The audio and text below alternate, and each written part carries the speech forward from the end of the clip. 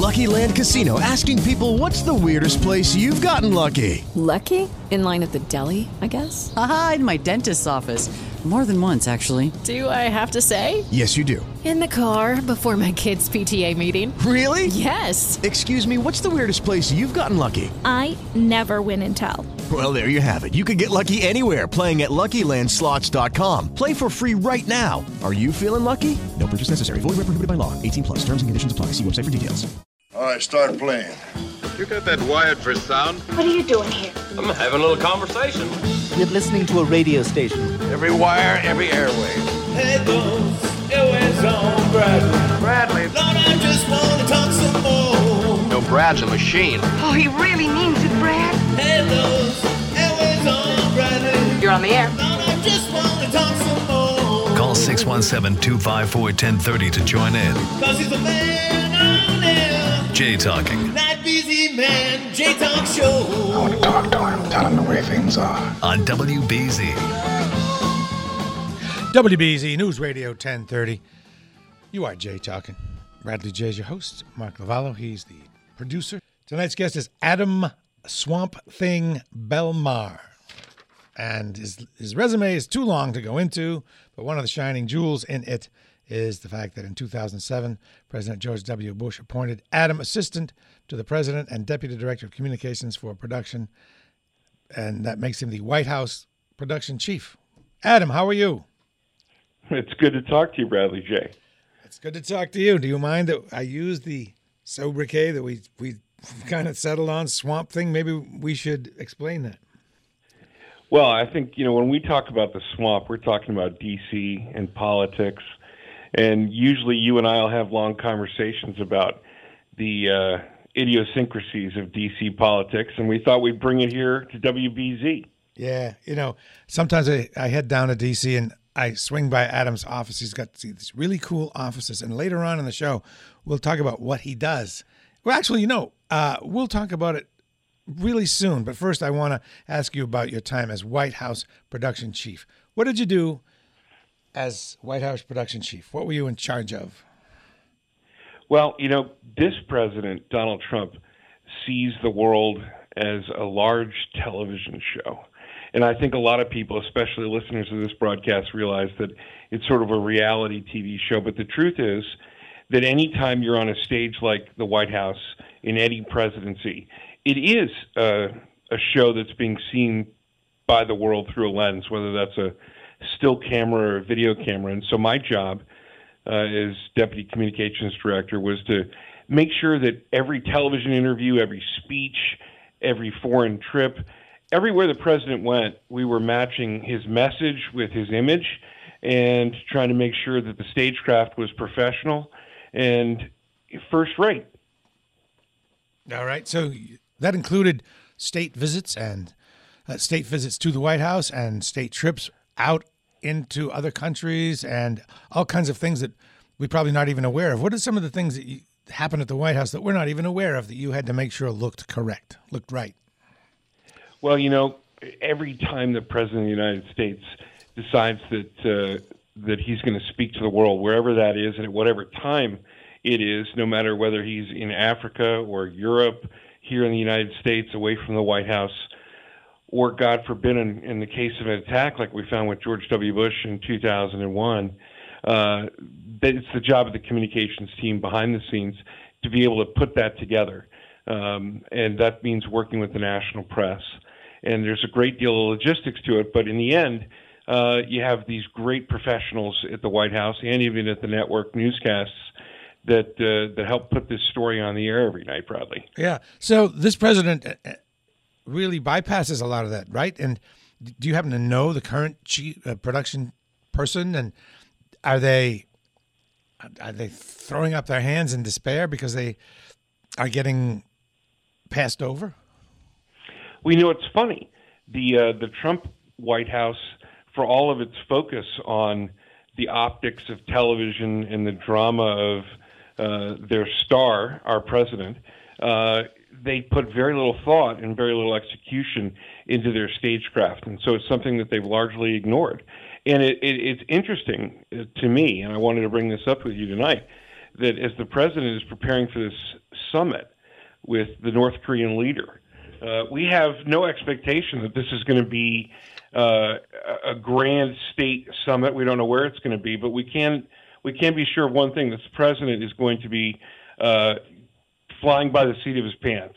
And I think everyone needs to put their chin strap on, because this has been a bumpy ride of late. Yeah. So what does the production chief do now, since most messages go through Twitter? I think most of the people who are trying to advise the president on communications are out of the loop.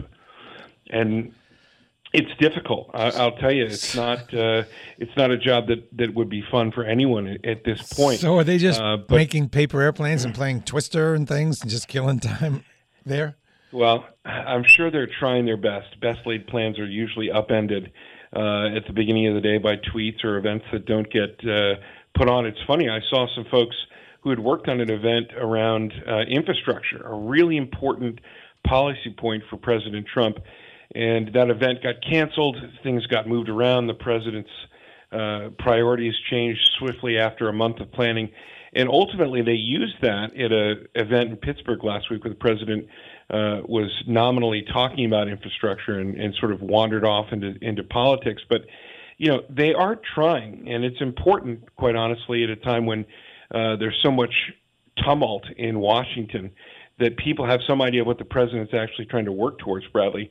And some of that comes through messaging. And that I think is something that the White House Communications Department, certainly as a communications chief, that I always focused on in the White House. All right. You have some real insight into what Sarah Huckabee must be going through. This has got to be particularly difficult for her, correct? Or is she just magically good at this kind of thing? Well, I don't know her personally, but I've seen White House press secretaries. I was a journalist before I entered the White House, and I've sat on the other side of that briefing for ABC News. But I have to say, it's a particularly difficult job when the story is changing and you really are tasked with speaking with or for the president, and in some cases not really getting a chance to speak to the president. We get a sense from her that she does get good access to this president, and that's a great thing.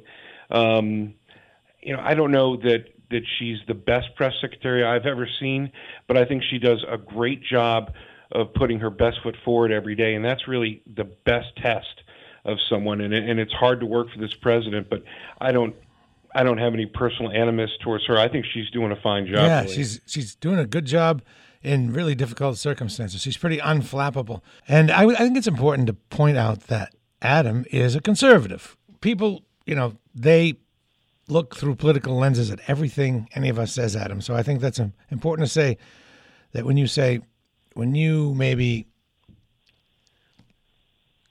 give the idea that the president is making things difficult for people, that you're not some snowflake liberal. I mean, you're a conservative, and I know that you want the president to do well.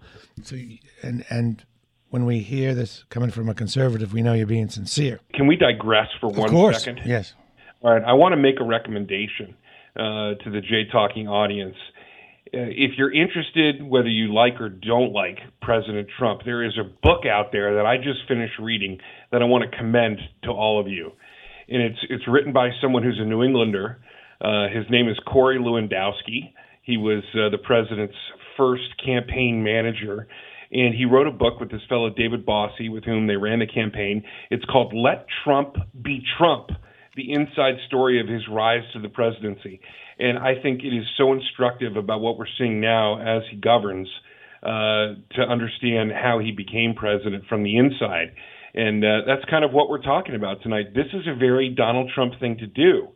Suddenly decide that this great American, a hero and somebody I look up to and consider to be a friend, when I was in the White House, suddenly put in charge of the second largest, cabinet post in the nation with no management experience beyond the incredibly laudable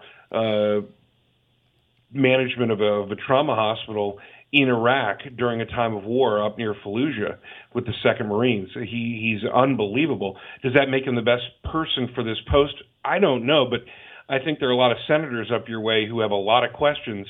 And there's one thing that's so telling. The Republican chairman of the Veterans Affairs Committee of the United States Senate, a fellow by the name of Johnny Isakson from Georgia, he said that he thought that Shulkin did a great job and that he was truly dedicated in service to the country and he'd been a part of everything that they'd accomplished. This is a Republican saying this about a Democratic appointee. The last sentence of the statement says, I look forward to meeting Admiral Jackson and learning more about him. Nobody, Bradley, knows anything about Ronnie Jackson up on Capitol Hill. I wonder what's going to happen with his confirmation. So this is consistent with Trump's modus operandi. What is the common denominator in his appointees? Is it just loyalty and that's it? You figure you can learn to do any job, but you can't learn loyalty? Is that the theory? Well, it's just hard to know in this case. It's not that this isn't a great guy. It's just hard to know what's in the president's mind without consideration. And that may be the most important thing.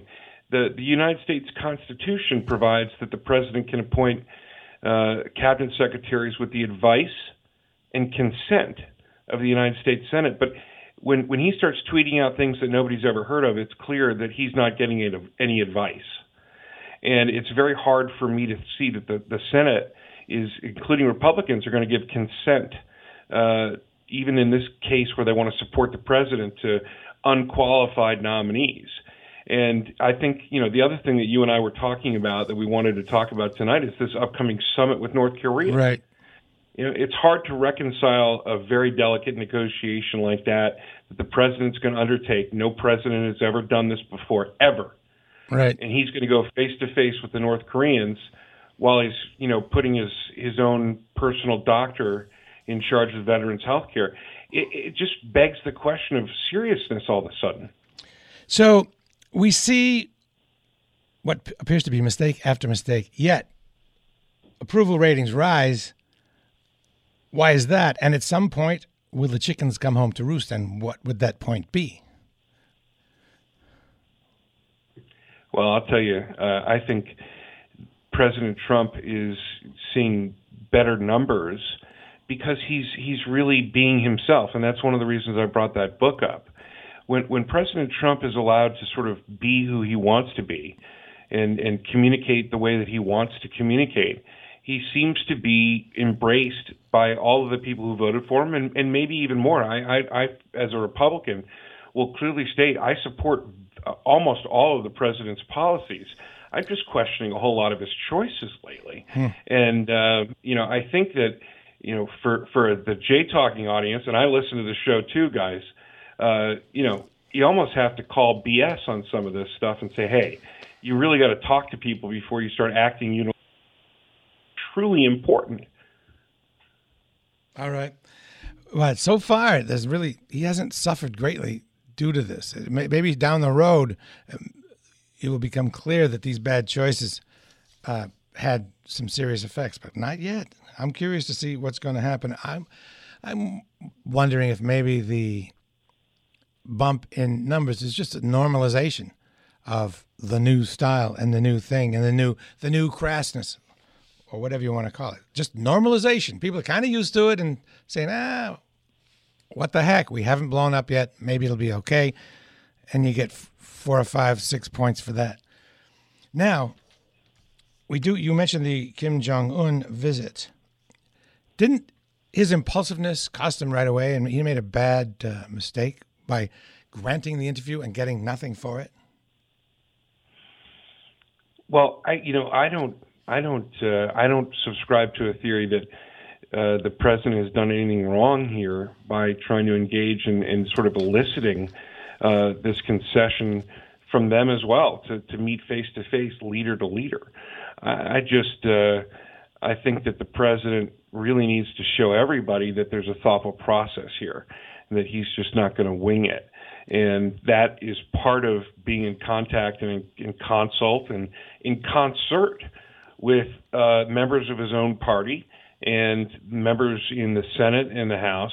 He needs that kind of support, not just for the stuff that they want to do, but, he needs them because in 2018 coming up, there is certainly a groundswell, and you can see it, of folks thinking that the Democrats could certainly take control of the United States House of Representatives. I think Donald Trump's idea of what governance is could change drastically. It happened to President Obama in his first term.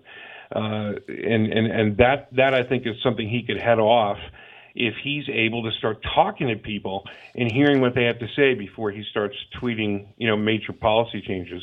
Yeah, so it seems like he did wing it, and even though he's supposed to be a master negotiator, he gave the huge concession of granting an interview without getting anything back for it.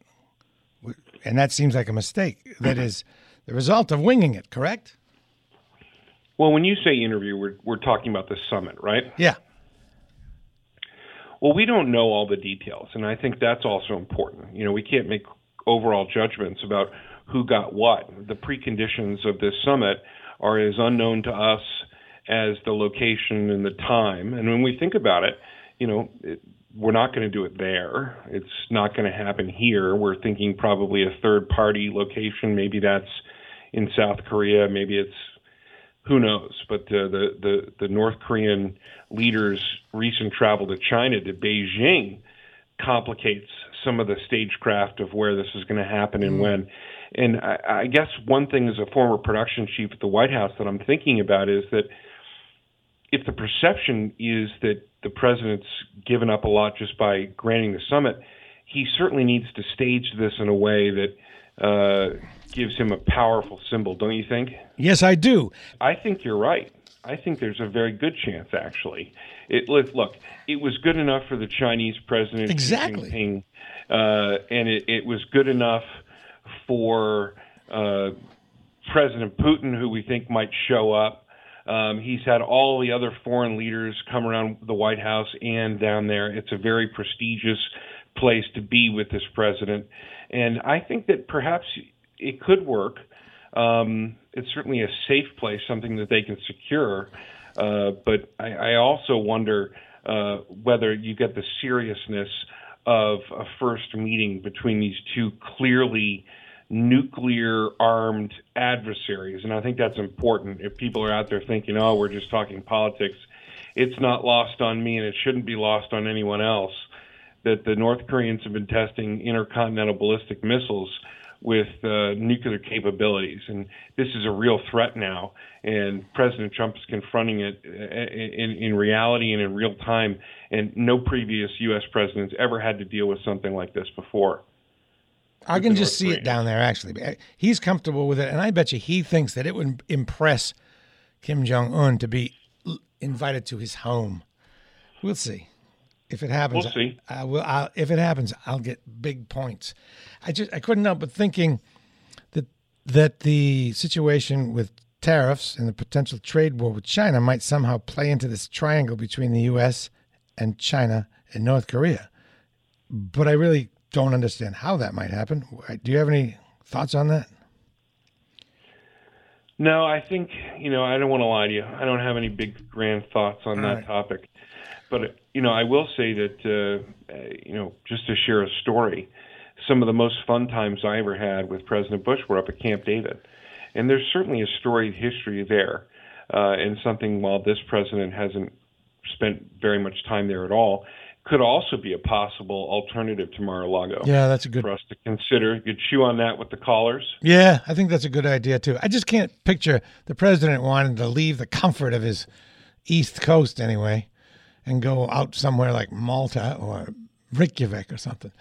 All right, and with the Lucky Land Slots, you can get lucky just about anywhere. This is your captain speaking. We've got clear runway and the weather's fine, but we're just going to circle up here a while and get lucky. No, nothing like that. It's just these cash prizes add up quick. So I suggest you sit back, keep your tray table upright, and start getting lucky. Play for free at LuckyLandSlots.com. Are you feeling lucky? No purchase necessary. Void where prohibited by law. 18+ terms and conditions apply. See website for details.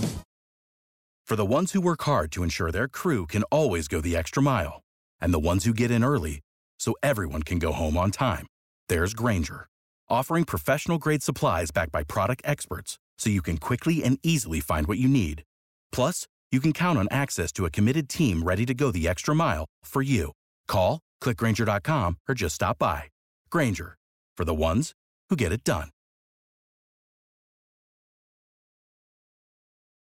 What about the potential of an upcoming meeting with Vladimir Putin? That's another thing that you would have to deal with if you had your old job. Well, absolutely. And there's I tell you, these kind of things usually take place and get planned in 9 to 10, 12-month advances. You have an idea as you build towards a meeting like this, and so much of it gets negotiated before it ever gets put on the calendar. And that's when you spring into action and put together all of the choreography and all of the visual elements to support a meeting like this. But in this case, once again, it looks like President Trump is really moving quickly, and he's doing it in a way that he feels comfortable. It's the way he's always done business. And this is something I think, we're hearing about it now. I think that's because it's going to happen this year. And if you enjoyed the Russian Foreign Minister Lavrov and the former Russian ambassador to the U.S. Kislyak in the Oval Office with the president, you're really going to love Chapter 2 when they bring out Putin himself. Yeah, man, that's going to be some high theater there. All right. I guess we can go into what you do. Adam has a cool office up on, what street is it? Pennsylvania? 600 block of Pennsylvania, is it? Yeah, Pennsylvania Avenue, yeah. EFB Advocacy. And we are a group who helps, work on all kinds of issues and causes and advocate for change in our government and our laws. And we do it with a mix of communication and what that sort of four-letter word, lobbying, which means really getting in there and talking to members of Congress and helping them understand what people are going through and why the change is needed. Right. When we think of lobbying, we think of people hanging around in the lobby with wads of cash saying, hey, what do you think about that oil drilling bill or something like that? There's more to it than that. There's more ways to influence opinion, more subtle ways, more artistic ways, and you are involved in those. And I thought it might be cool to talk about what you're doing with H-2B visas as an example. H-2B visas are non-immigrant visas, which allow people to work, I believe, in non-agricultural jobs, and that would include working in a restaurant. And we use a lot of that kind of help seasonally, for example, on Martha's Vineyard, where I used to work in a restaurant, and other places. And I guess there are not enough of them, and there are parties that want there to be more of them, and your job, one of your jobs is to make that happen, correct? Well, we're working on that problem. And, if you're in Massachusetts and you enjoy time down on the Cape in the summers, you have some idea of, the folks that come in to help make those businesses happen and wait tables and do all kinds of jobs. And when we think about people coming in to do these part-time or seasonal jobs, they're not immigrants. These people are not living in the country. They're here for a job, and they go out again. And there is just a sliver by percentage of labor in this space. But the people who need these people, these workers, they can't get Americans to do the jobs. And if you remember what it was like getting a summer job when you were a kid, that's not what's going on out there today. People are not taking jobs even at $15, $16, $17 an hour to do landscaping work and to work long restaurant shifts. And so these jobs are important to business owners and to all of the staff, Bradley, that they employ all the time, right? So these are American workers who suddenly their job's on the line because the whole business is going to fold. So why is there a shortage? Well, it's just a numbers game in Washington. It's politics. Every year these guys in all the businesses and mostly small businesses across our nation who utilize this program, they ask for about 100,000 visas to have people come in and out just for seasonal periods in the first part of the year, second part of the year. Some of it's forestry, some of it's other really labor-intensive jobs. But when those people go out again, it sort of gets back to zero every year. So they only allot 66,000 every year, but the capacity in the marketplace is really like 150,000. And so they can't even get the kind of surety that you need to run a business for year to year because the Department of Labor, and now it looks like the White House is just trying to kill this cap relief, and it's up right now up to the Department of Homeland Security. But ultimately, we're just telling stories about business owners and people who are getting hurt because the government's just not responding. And you know what? There's a lot of support in the Massachusetts caucus, in Senator Markey and others who understand how it impacts people in Massachusetts are saying, hey, let's make a change. This is a bipartisan issue. Right. And why would, I guess the White House would put work to keep the cap in place because they perceive it somehow as immigration, or they believe other people will see it as immigration or a competition for jobs. Is that it? You know what? It's like the subtlety here is lost in a world where everything is just in such, tweet focused and fast speed from the White House. Right. And it's a ham-fisted, unnuanced world right now. Right. So President Trump's Mar-a-Lago resort relies heavily on H-2B visas. Oh my, you think the president understands, and he's actually full-throatedly defended the program when he was running for president, and suddenly now the politics isn't so good. But his businesses are getting the ones that they need, right? They get those visa allotments, and they find people who are really competent who can come in to do a job. God bless them. They can't get other people to do those jobs, and they're proving it to the state and all the other regulations. But it's the other businesses that are really hurting, and they can't make it work. And since it's working for the president, people are saying, please, tell everyone else that there is something not wrong here, that this is not part of this extreme vetting you're talking about. This is, good, hardworking people coming in, doing a job, supporting business and the economy, and going home again. And that's what they're hoping for. And I think the president could do it. But, yeah, often ham-fisted, and this one has not been a winning issue for people who thought they had a supporter in him. So here's how I met Adam. We have a common friend who's a guitar player. And Adam's been on the show before. And when I went down to D.C., I made sure to find my way to Adam's door. And he was kind enough to allow me to come to where he works up there on Pennsylvania Ave. Very laid-back kind of block, really cool. Go in there, greeted in a friendly manner. And first question is, do you want some of that nitro coffee? First, you guys have this really good iced coffee. Had some of that. And then I sat down, and you were putting together a podcast is a part of what you do, a big part of what you do. And another part of what you do is you create and distribute videos that help explain a point. And that's where I saw you in the sort of video editing room, and you took time out to speak with me. It was fascinating. And then you made me understand what you were doing with the H-2B visas. And maybe you can walk through that process a little bit in detail of actually how you decide how to get the message across. I mean, someone hires you because they think you can help them influence, and then you figure out how to do it. And in this case, you shot the video. How do people find you, first of all, and who tends to hire you? Well, the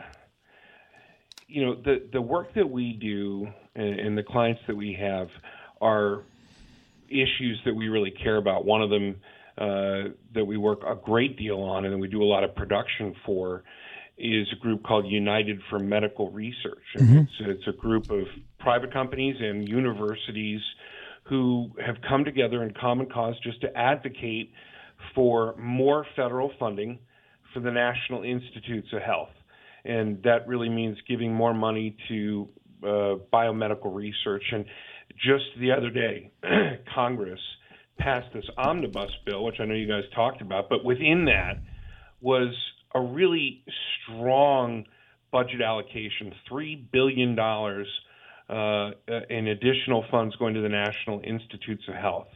And I could tell you chapter and verse about why that is the best investment that we could make, along with all the other investments. Right. This one is really a great return for Americans and quality of life and for bending the cost curve in healthcare. We lead the world in this, and every dollar we put in gets like $7 out, plus we're healing people. So it's a great thing. And you were pretty successful then. That was partly you, right? Absolutely. And I'm not just tooting our own horn saying that this is a win for our client. It is, but it's really a win for everybody who thinks that we shouldn't take our eye off the ball of our scientific and medical and research enterprise in the United States. That if we stop taking our foot off the gas there, people will pass us by, and we know it's one of the most powerful engines of our economy. And this is great to see that Congress can come together and get that kind of thing done. You know how much money the president asked for? He wanted a huge cut in that budget, and he was just flat wrong about that. And, it happens, right? You get presidents of your own party you disagree with. Thankfully, Democrats from Massachusetts and from New Hampshire and Rhode Island and Connecticut all came together. They voted for it along with so many Republicans, obviously driving that budget home. But that's the kind of thing, and you have to tell those stories just the way they do very well up there in Massachusetts, especially in Boston, with the hospitals there. So, contrary to, I think, popular belief, it's not always offering some sort of incentive. It's simply making legislators aware of a situation. Well, ultimately, they're all beholden to their voters. Don't think they're not. They're running for re-election constantly, and it's important that they remember that they've got to listen to what people are thinking and feeling and looking for back home. And so connecting folks, their stories, what's challenging about the law or the policy that needs to change with their member and letting him really feel it, that's the job. To make them understand how this issue affects their constituents. Yeah, every single one of them. And, it's something that every small organization is trying to do. Not everyone is a broadcaster the way that you are or that WBZ is or the way that I am. I was with ABC television for a very long time. And, learning how to tell a story visually and to create video and original motion graphic content to tell a story in a compelling way that you can put out on social media. There are a lot of people doing it, but not in a substantive, interactive, truly worthy way. And that's kind of the space that we fill. We're looking for clients, don't get me wrong. Right. But we love to be able to take on important issues and help make a positive change for what we're all doing in America. Now, you shoot the video yourself. That's a question, and I've seen you edit it yourself as well. You're very hands-on. Well, yeah. I mean, it's come to a point where when I got started in television, it was a WCVB out there in Needham, and back when Chet and Nat were doing the news, and I was ripping scripts and running around as an intern, and went on to do a whole lot of other jobs before I landed running ABC's Good Morning America in Washington. And there is no question, Bradley, that you've got to be able to pick up a camera these days. You've got to be able to record your own audio, run your own board. Our mutual friend Joe Matthew, who I used to love watching on the crossover with you in the mornings at the end of this show, is that kind of guy. And I think we all have to be, because no one else is going to do it for you unless you can pay their paycheck. Do you find that video is, I guess you do find that video is the best way to make lawmakers understand what affects their folks at home? Is that the method of choice? Yes, and Mark Zuckerberg will tell you the same thing, by the way. His platform, nobody has more vision on what the consumption of video is except for YouTube. And the difference between those two platforms nationally versus internationally are very interesting politically, and that's why you saw Trump focus so cleanly on Facebook, because that's where everybody is. And you can sort of slice and dice that audience, and that's a whole nother topic for discussion. But really, people are consuming unbelievable amounts of live news. Mark Lavallo, who is the producer of this show, is also one of the guys behind one of the best first live webcast shows, The Crossover. You guys are content providers and have been doing it for a real long time really well. Thanks. So, besides making the video, you want to go there? I'm trying to compliment you. Well, guys. Thank you very much. No one's biting. I appreciate that. Yeah, it is interesting with Facebook Live and now Twitter Live and even Instagram Live. Everyone has an actual television show in their pocket. It's quite absolutely, remarkable. If you and I know that you sort of sleep weird hours because you work in the middle of the night, but for a lot of people, we're not near a television. And if you just take something that happened in the last 2 days, everybody who was sort of connected by their telephone saw that there was this shooting that happened at the YouTube headquarters in California. And the phones were flooded with live news footage, and ABC was up and CBS was up, and everybody was broadcasting on Facebook. Wow. It truly feels like every television station has become transcendent, and everyone can see anything they want right there in the pocket of their pants. It's kind of an equalizer too, because a radio station has access to Facebook Live, as does the TV station. And TV stations are starting to use that, as are we. So the radio and the TV kind of getting equalized out as far as the ability to put out visual media. Once you make the videos, by the way, back to your job, these high quality videos, the next step is to make sure that the lawmaker sees the video. That's part of your challenge as well. How do you do that? Well, there are 2 or 3 ways that you want to achieve this. And one of them is, and maybe the most direct, is if you have a one-on-one relationship with a lawmaker or senior staff, and you can literally pass that link along and say, hey, I want to show you this, or share it with them in person. That's a really one-to-one kind of intimate way to pass that kind of material along. And trust me, a lot of these committees and lawmakers are really interested in learning about issues, and so that can work. But for the rest of us in the real world, it means marketing our videos to people who have interests that align with the messages we're trying to send, and then also maybe cross-referencing that with where they work. You could geo-target to folks who are in D.C., who are employed by the federal government or work within a certain zip code around Capitol Hill or the White House, and begin to narrow in on the potential pool of folks that you hope would be able to consume this. And then the third way is, of course, it's a small world, right? It's a networked world, especially here in the swamp. And if you've got enough people in your own circle and they start to share it in what we call a friends of friends world, that's a small circle, and you can blanket that easily, and that's a very low-cost way. But those are the tactics that people are using. Those are the things that we implement to take really high-quality content that's persuasive, that's educational, and can advocate for an issue or a cause and get it in front of the right people in Washington. And I saw Adam's video concerning the H-2B visas, and it's super impressive. You had to go around the country and shoot that thing at considerable expense. Well, it does take, and you see this, with large consumer brands. If people knew what it costs to produce the 30-second commercials that they watch, I mean, we're talking about, hundreds of thousands of dollars. Well, it looks great. Adam, we're out of time, Adam. We're up against it. All right. Yeah. So thanks so much for coming on. Adam Belmar is our new friend, and he's going to be back. And every time I go visit him, I'll tell you all about what we did and everything. Looking forward to talking to you again. Adam Belmar, partner at EFB Advocacy. And we found out today what that's all about. Thanks, Adam. Thank you. Okay, it's WBZ News Radio 1030.